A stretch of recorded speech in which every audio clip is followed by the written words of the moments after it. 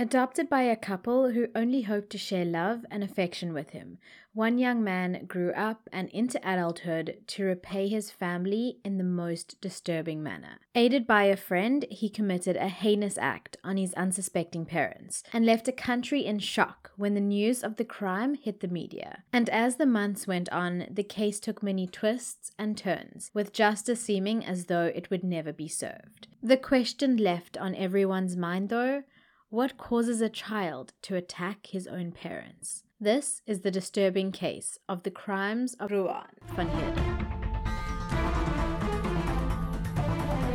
Hello and welcome to Murder and Mayhem, a South African true crime podcast hosted by me, Bella Monsoon. I'm a mental health professional, so Murder and Mayhem, a South African true crime podcast, explores real-life crimes occurring within South Africa from a psychological viewpoint. Every week, a new case is examined and we delve headfirst into the motives that drive people to do what they do.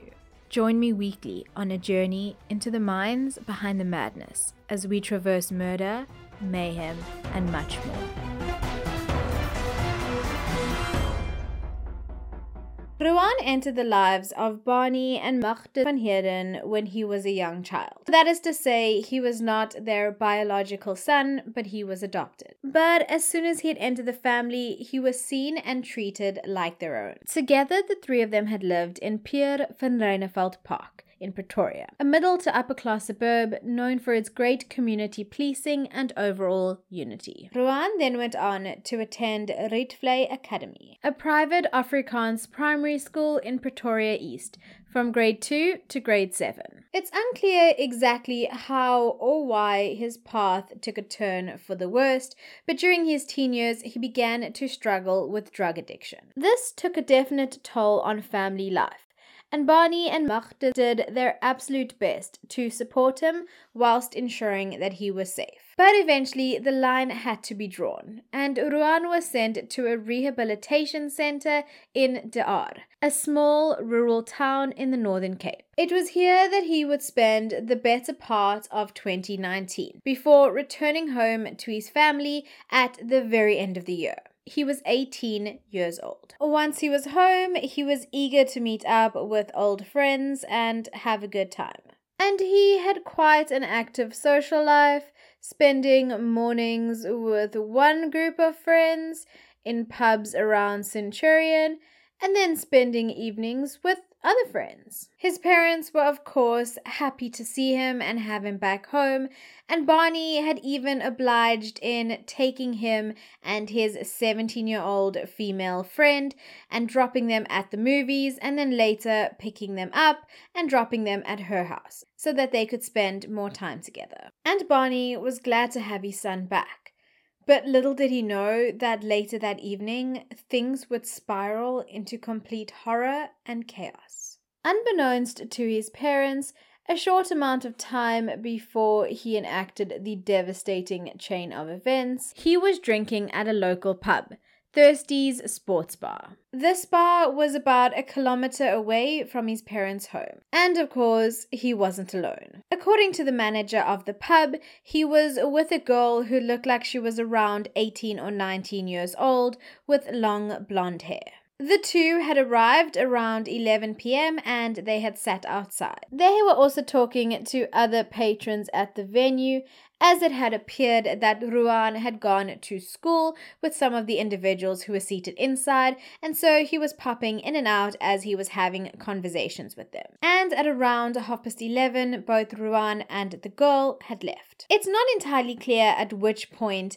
another young man had joined the pair, but the three of them had then made their way back to the Van Heerden home. Ruan, who had never had a key to the home prior to that incident, had actually taken Magda's key from her key holder earlier that evening, after they had had an argument, but more on that just now. And so the three had arrived at the home and gained entry just past midnight.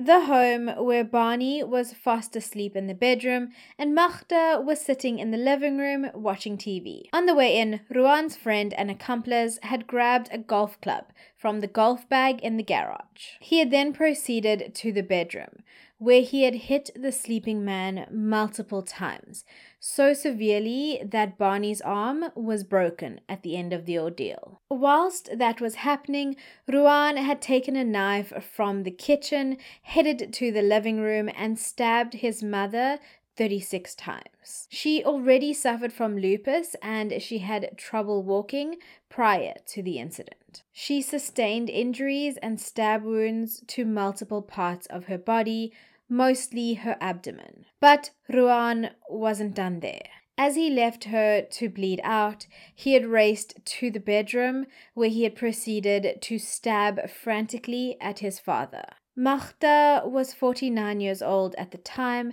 and Barney was 54 years old. Before leaving the premises, Ruan had taken Barney's wallet, which had his credit cards in it, Magda's handbag, 6 packs of cigarettes, cell phones and cash, along with a hard drive that was connected to the CCTV camera and the weapons that they had used during the assault, namely the kitchen knife and the golf club.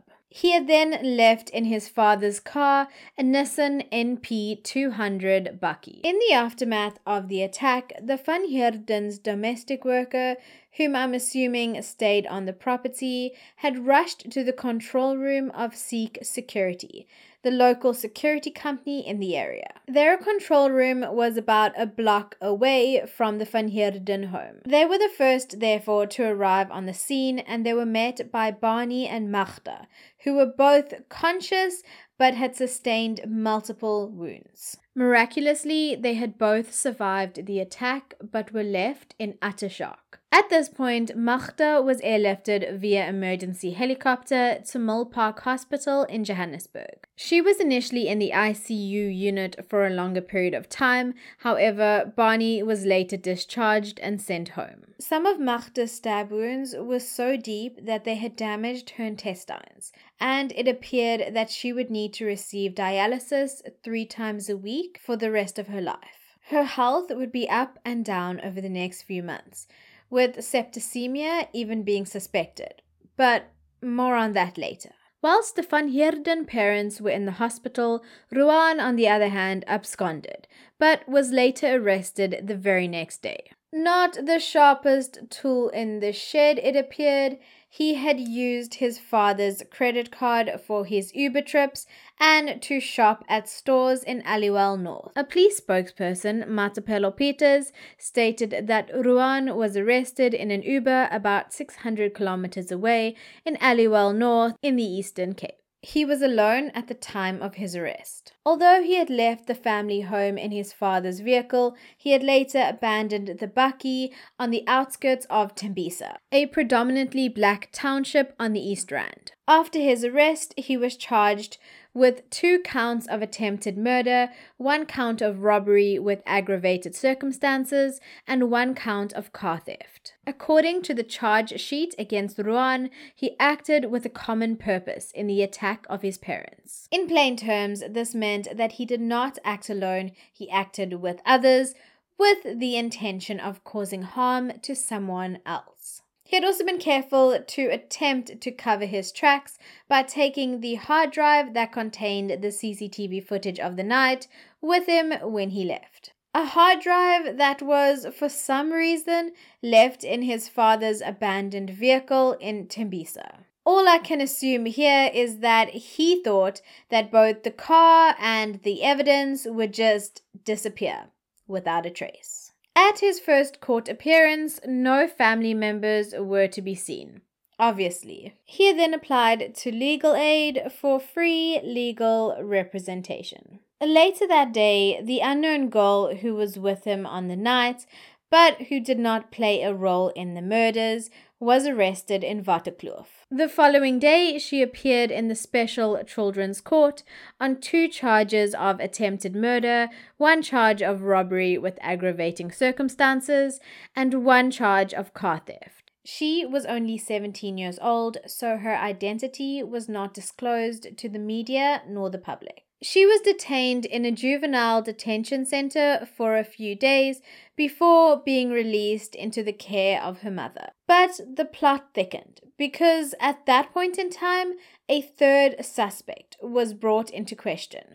So, who exactly was this mystery man and accomplice, you may ask? Well, he was Colson William Phelps, 20 years old at the time, from Ferryglen in Pretoria. He was arrested at the Grove Shopping Centre where he was working as a waiter. He too was charged with 2 counts of attempted murder, 1 count of robbery with aggravating circumstances, and 1 count of vehicle theft. Both Colson and the 17-year-old female appeared in court together, which was held as closed proceedings due to the fact that there was a minor present. Colson's parents vehemently supported him throughout the initial court appearances, stating to the media that they were with him in every possible way. Ruan, on the other hand, had dropped his bail application as the only address that he would be able to provide to the court, should his application be successful, was that of his parents, who also happened to be his victims in the crime that he was being charged with.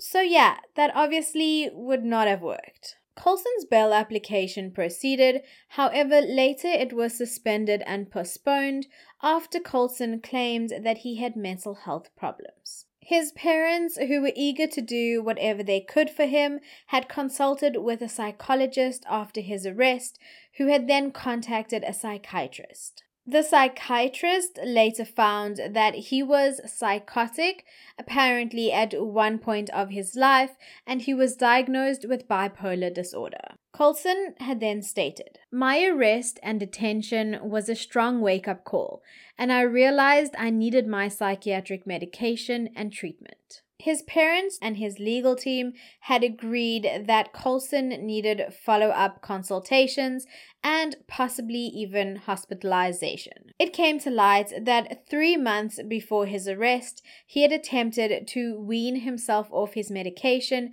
as he believed that he would be fine without it. That in itself is actually not as uncommon as you may think. Later in that same statement, it was disclosed that Colson was a waiter in the Grove Shopping Centre and that he was a trusted employee who worked hard to earn the limited income that he did. It was divulged that he depended on his parents to provide accommodation as well as medical aid. To solidify his bail application, he had further elaborated that, "None of us can afford to forfeit my bail.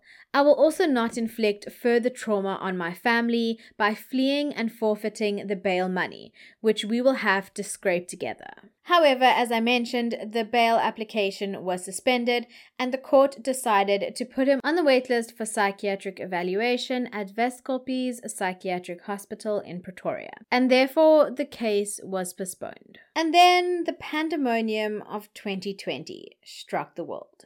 The wait became months, and Colson's parents and legal team were worried that even though he was receiving his medication in hospital, it wasn't properly monitored. And they feared that he may attempt to kill himself again, as he apparently had tried in 2019, allegedly. And so, on the 31st of March 2020, the judge granted bail of 8,000 rand to Colson Phelps and warned him not to travel anywhere or interfere with state witnesses. And so he waited for a bed at Westkopie's from the comfort of his own home. And would you know, almost a year of waiting later and still no bed was available. Sorry, what? This led to the magistrate, Thandi Teledi, issuing the following warning, as she said, "If I hear with the next appearance that exposure has not been provided to the defense or that there is no bed in Westkopie's yet, the case will be removed from the roll." And a month later, that is exactly what happened. The case was dropped and the charges were removed due to improper delays by the state. Unfortunately, I'm not even kidding. Immediately, Barney sought a protection order, as he feared the inevitability of his son being released again. He had said, initially in Afrikaans, but I have translated it, "The state, the court, has absolutely failed us as victims. We have already lived in fear.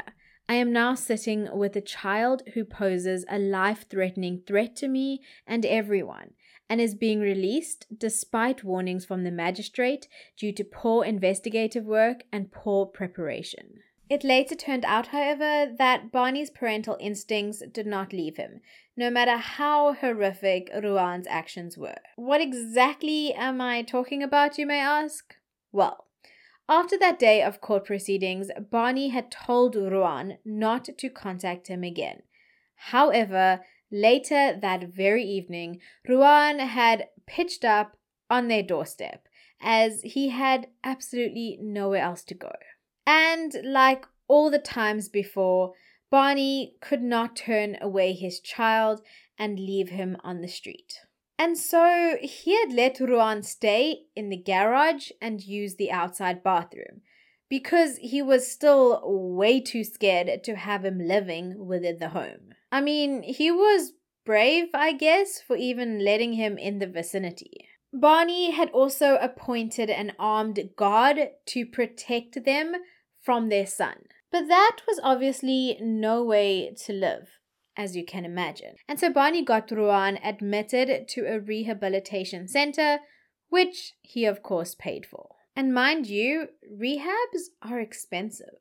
However, even with Ruan in a rehabilitation center, there was still a constant fear in Barney's life that he would get out or be released and come back to finish off what he had started. Life after the attack was incredibly difficult for both Magda and Barney, both psychologically and of course physically. Whilst Magda's physical health was very touch and go, Barney's mental health deteriorated. He became unable to sleep in dark rooms, constantly having flashbacks to that horrendous attack. And so, with Ruan back in a rehabilitation center that Barney was paying for, and the case struck off the roll, it appeared that justice would not be served. That was until 2 weeks later, when the case received written instruction and permission from the Director of Public Prosecutions, the DPP,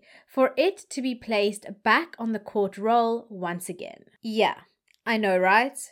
I felt like I was getting whiplash from all the twists and turns in this case. So it was April of 2021, and the go-ahead had finally been given. With this new charge sheet, the name of the then minor girl was left out, as the charges against her were withdrawn. Upon hearing the news of the reinstated charges, Barney had said, "I am in an emotional split.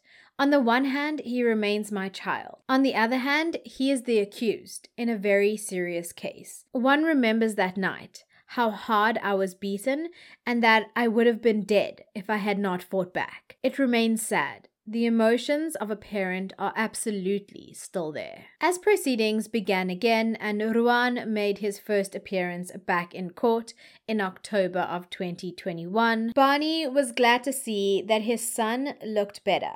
However, it was bittersweet, as Magda had been in the ICU for the past 5 weeks at that point. Barney had said her intestine was damaged badly in the attack. She had to get a stoma bag at the time. The doctors now tried to attach the bowel, but there were complications. She is doing better, but the emotional and physical toll of the attack is heavy. On the 30th of October 2021, Magda van Heerden passed away. This was not only a tragic event for the van Heerden family, but it also resulted in a change of one of the charges against Coulson and Ruan. Remember I had mentioned that Magda's health had been touch and go? Well, after the attack, Magda had spent more time in the hospital than at home, left with a stoma bag and dialysis 3 times a week. It was after an attempt to repair her damaged intestines that her body had weakened so much to a point where she could no longer fight the battle. Ruan was determined to go to his mother's funeral. However, Barney had expressed the notion that he did not think it was a good idea. And I gotta agree with him there. On the 5th of November, Barney laid his wife of 27 years to rest, with the service taking place at the Pierre van Reineveld Community Church. His final message to her was that love never perishes. The service concluded with Bon Jovi's Bed of Roses, one of the couple's favorite songs. Ruan was not present, and as one chapter ended, another one began, with the court case finally resuming, with Coulson having spent the 30 days as required at the Westkoppies Psychiatric Hospital. Eventually, Westkoppies did not agree with his initial legal counsel on the counts of his diminished mental health status. According to the report, clinical interviews were conducted with Coulson and his general behavior was observed and monitored. He was also physically examined and had both psychosocial and psychological evaluations. The final report had read, "The given history of a psychiatric diagnosis and management thereof is noted, but it does not affect points C and D below. Points C and D follow with. The accused is able to follow court proceedings and contribute significantly to his defense. During the alleged crime, there was no mental illness and no intellectual inability that could affect the accused's ability to distinguish between right and wrong." And so, after the evaluation, the court would hear that although Coulson was willing to plead guilty in a plea agreement, he did not agree with the proposed sentence. So at this point, his case was then separated from Ruan's. After the death of Magda, the one charge against both of the men was escalated from an attempted murder charge to a murder charge. This was due to the fact that it was discovered by forensic pathologists after Magda's autopsy that the initial attack eventually led to her death. Ruan also faced one charge of fraud related to him misrepresenting the permission he had to use his father's bank cards that were stolen during the attack. Ruan pleaded guilty, and a plea and sentencing agreement was entered into. Basically, in simple terms, a plea and sentencing agreement means that the defendants plead guilty to certain charges, and after all mitigating and aggravating circumstances have been taken into account, an appropriate sentence is agreed upon. As this court case had dragged on for so many months, reaching this conclusion was the most cost-effective solution for many, including the taxpayers, whose taxes go towards infrastructure and manpower. So it's basically like a contractual outcome with an almost guaranteed sentence that is settled on much quicker. In May of 2022, Ruan pleaded guilty to the charge of murder of Magda, as well as the charge of attempted murder of Barney. He also pleaded guilty to a charge of robbery with aggravating circumstances. He said in court,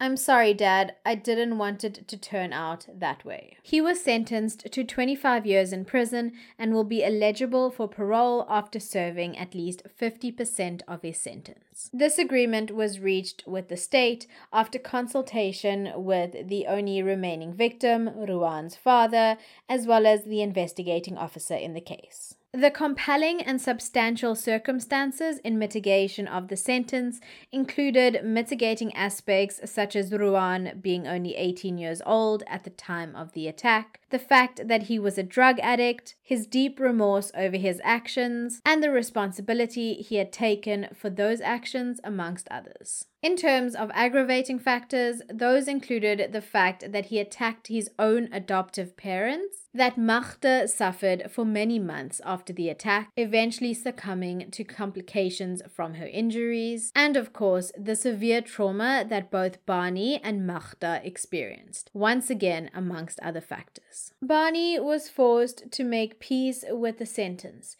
stating that there was no other option. However, he had also said, "My heart feels broken. It's a difficult experience. On the one hand, I want to put my arms around Ruan and say everything is going to be okay. On the other hand, I'm so angry, so mad at him. That was not what Magda and I planned for him, his life. to end like this. Barney's victim impact statement during court proceedings was heartbreaking, to say the least. He spoke of Magda and how she had struggled after the attacks with health issues. He also explained how difficult it was for him to look after her. He had said, "My life changed drastically as I had to take care of her and had no knowledge of nursing care. She was not able to move around on her own." This had led to medical care being hired, like a professional nurse and a physiotherapist, more hospital visits, and 3 sessions of dialysis a week, which all took its toll financially after their medical aid had depleted. And this only added to the anxiety that they were both experiencing. His mental state and Magda's health made it virtually impossible for him to continue working. He stated that he lived in constant fear and anxiety. He struggled to sleep in the dark and suffered from daily pain in his left arm, which was broken during the attack, as well as the pain from the wounds inflicted on his legs and head. And this physical and emotional pain was just further intensified by the nightmare of the court proceedings and the shocking turn of events when the matter was initially struck off the roll due to poor investigation by the South African Police Service. And in those tragic turn of events, Barney had lost his wife of 27 years. And with the pandemonium of 2020, he was not even able to be with her in the hospital. I cannot imagine the absolute turmoil that this one poor man has been through. It's more than anyone should have to ever go through. He would later state, "I was left a childless widower." So, although Ruan's case was closed, Colson Phelps had not yet been convicted or sentenced. As he did not agree to the previous sentence terms, his court case continued, and he pleaded guilty to the attempted murder of Barney and guilty to a charge of robbery with aggravating circumstances. Colson was sentenced to 5 years in prison on the charge of attempted murder and 15 years on the charge of robbery with aggravating circumstances, of which 2 years were suspended. These sentences were to be served concurrently. So basically, he was sentenced to an effective 13 years in prison. The factors in mitigation of his sentence: he was not a rebellious child, that he was well aware of the terrible consequences of his actions and regretted them, and that the attack was a deviation of his nature as a person. When looking at his childhood, it was divulged that he was only educated up until grade 10 and was thus physically, socially, and emotionally dependent on his parents. He was also said to be socially and emotionally underdeveloped. He had a history of psychological problems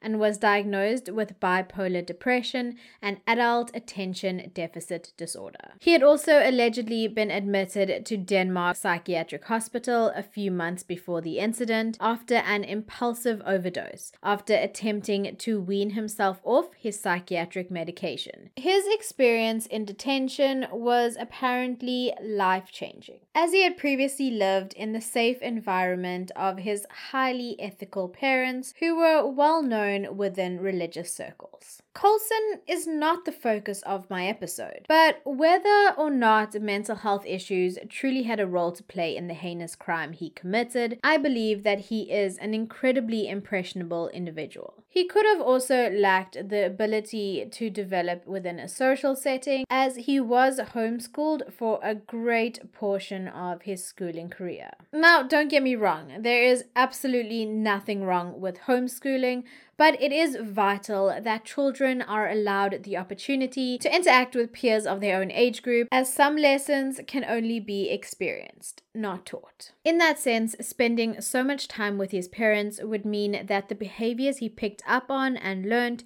would be strongly linked to them. Whilst researching this case, he definitely struck me as someone who could be easily manipulated by others in order to please them or to appear to them in a certain way. That, however, does not reduce his responsibility in the crimes committed. According to court documents, he was also a first-time offender and had indicated early on that he was willing to admit guilt. His legal team had thus requested that he be able to serve his sentence in a Pretoria prison. This would be near to his support system. They also hoped that he would be allowed to complete his schooling and be allowed to take his psychiatric medication in jail. Their requests were agreed upon. Before the door to the detention cell behind Colson had closed, his female friend had kissed him on the forehead and held his head in her hands. So, at the end of the day, justice had been served, I guess. I never feel as though these sentences can rectify much, as the damage is already done and the pain caused to both the victims as well as the families of both the perpetrators and the victims often never goes away. That's why I think it's vital to always look deeper into the driving forces behind these crimes in order to aid prevention of future similar incidents. So, what drives a son to try and kill his own parents? Well, let's understand a little bit more about the mind behind the madness. This is not the first case that I've covered that has looked at the crime of parricide, the murder of one's mother, father, or both.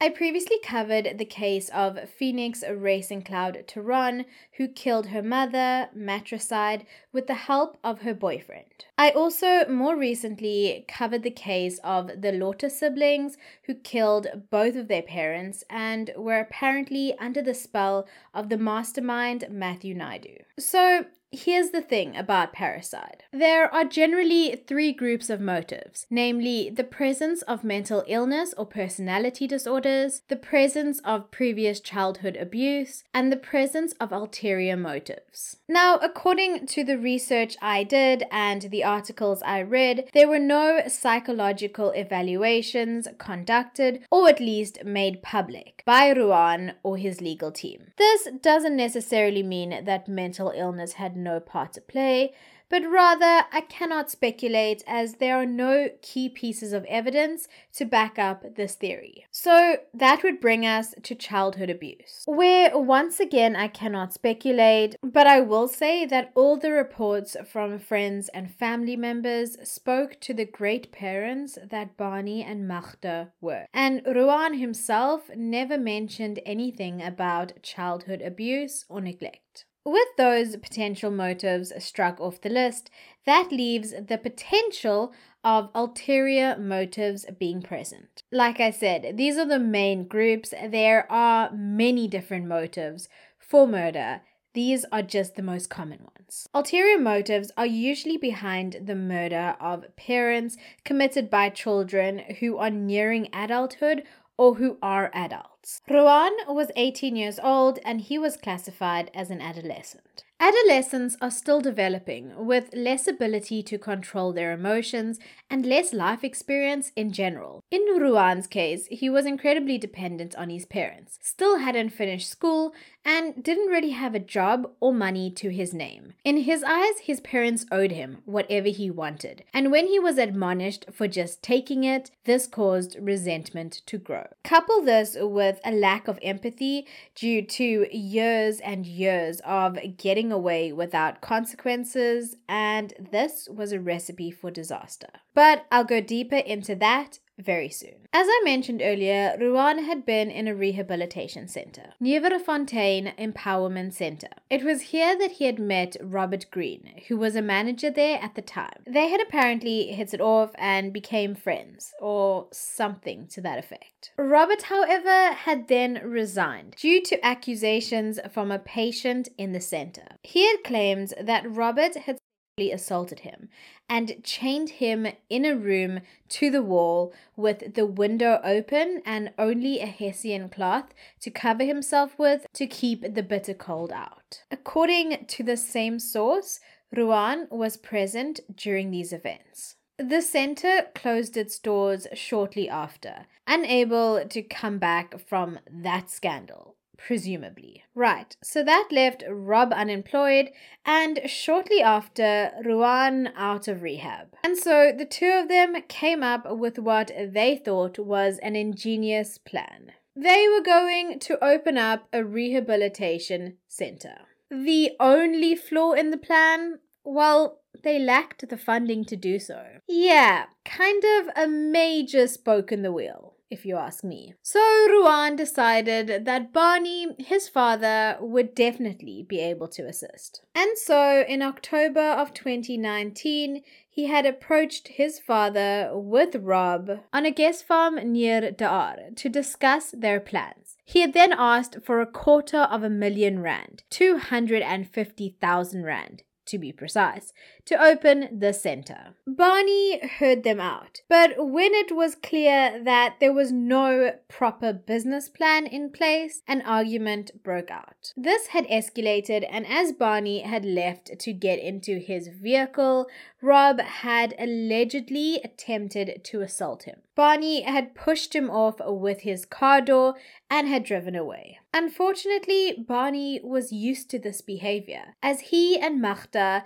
had long dealt with the knock-on effects that drugs had on their only son. He was described by multiple sources as a spoilt brat. He would blame his parents for the situation he was in on many occasions. Anyway, a few days later, Rob and Ruan had traveled to Cape Town via bus. At that point, Rob began to harass the Van Heerdens for money to assist in caring for Ruan. They had allegedly sent him 20,000 rand. The two of them had stayed in Cape Town until December, which is the point where Rob had bought him a bus ticket upon his insistence, and Ruan had traveled back home, arriving just in time for New Year's Day. The day he arrived back home, he had apparently changed his WhatsApp status to "I'm back, boys, let's party." And true to his alleged personality of being a spoiled brat, he was soon making demands of his parents. Earlier that very day of the attack, he had been admonished by Magda for stealing 200 rand from his father's wallet. And he did not take kindly to being called out. And there was also a comment that had been made by a manager of a rehabilitation center he had been in. I'm not entirely sure if it was Rob or not, as the article did not state a name. However, this individual had told him that Barney and Magda wanted to give him back up for adoption. With his recent admonishing fresh in his mind, and the earliest seed that was planted about the supposed family rejection, which was highly inaccurate and untrue, a dangerous idea took root. Besides the mental train of thought that preceded this horrific attack, the very obvious effect of drug use and abuse must be taken into account.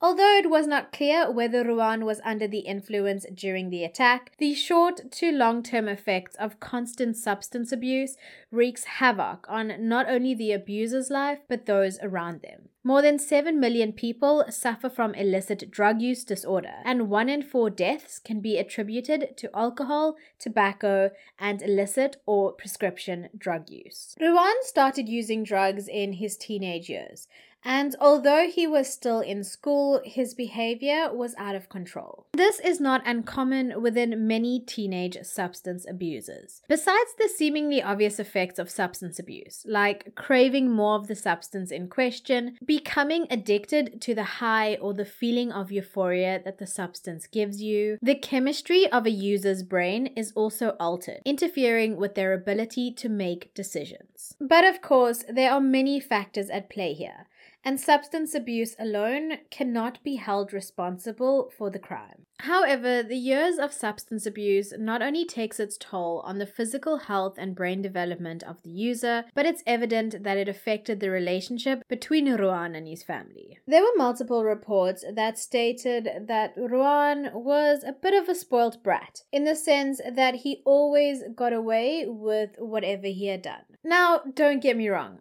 I don't have children, so I don't have any true idea of how difficult it is to raise a child properly. Never mind a child who has started engaging in high-risk behavior, like substance abuse. And I'm not here to judge any parent.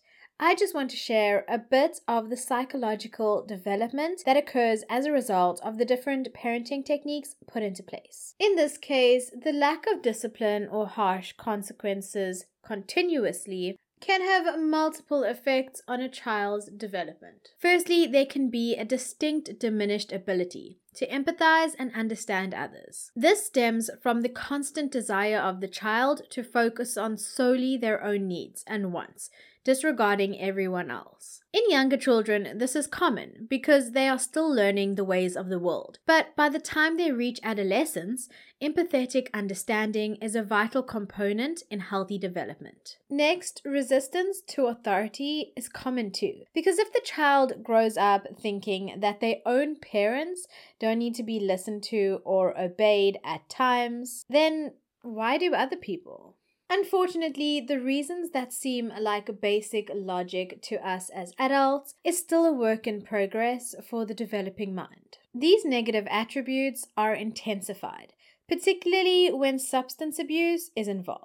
Now, substance abuse is not my particular field of focus, but it's evident, and I'm sure you can ask any family member of a drug abuser, that it often feels like an uphill battle. Some people are able to quit cold turkey, go through withdrawals and rehab, and continue to lead a drug-free life again, obviously with an intense amount of hard work and commitment. But others can't seem to shake the addiction. And on their downward spiral, they often take those around them with them. It's not uncommon to hear about users who have sold their family's belongings or even threatened family members. And unfortunately, something has got to give at some point. This was evident in Elaine Paki's sad case, where she was forced to kill her drug-addicted son, who she was terrified of, and who had constantly abused her. When things escalate, it can come to a them or me situation. But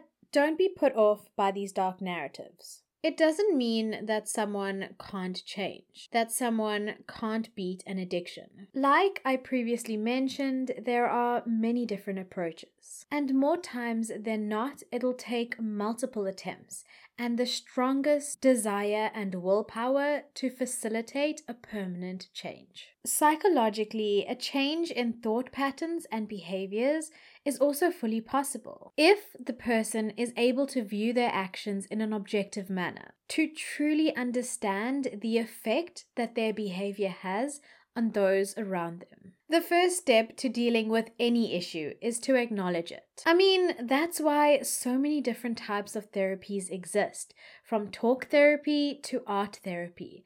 There are many different approaches to deal with matters of the mind. And that's one of the main reasons I do what I do here. Yes, I want to spread awareness about the tragic ends to these victims' lives so that their deaths will not be in vain. But I also want to spread awareness about the road, signs, and actions that led up to the tragic events, so that perhaps a future crime can be prevented. Maybe a sign can be noticed sooner rather than later. Maybe behavior can be altered before it becomes a maladjustment. And maybe, just maybe, the focus on the mental health of a developing mind can be magnified. And until then, I will continue to be here and do this. For every victim who didn't survive. For Magda van Heerden. For every victim that is left, alive but scarred. For Bonnie van Heerden. And for those whose names will not be forgotten and whose stories will be heard. I will do this for them, and I will do this for so many more. Until next week, stay safe, stay blessed, and stay the amazing human beings that I am positive each and every single one of you are. Bye!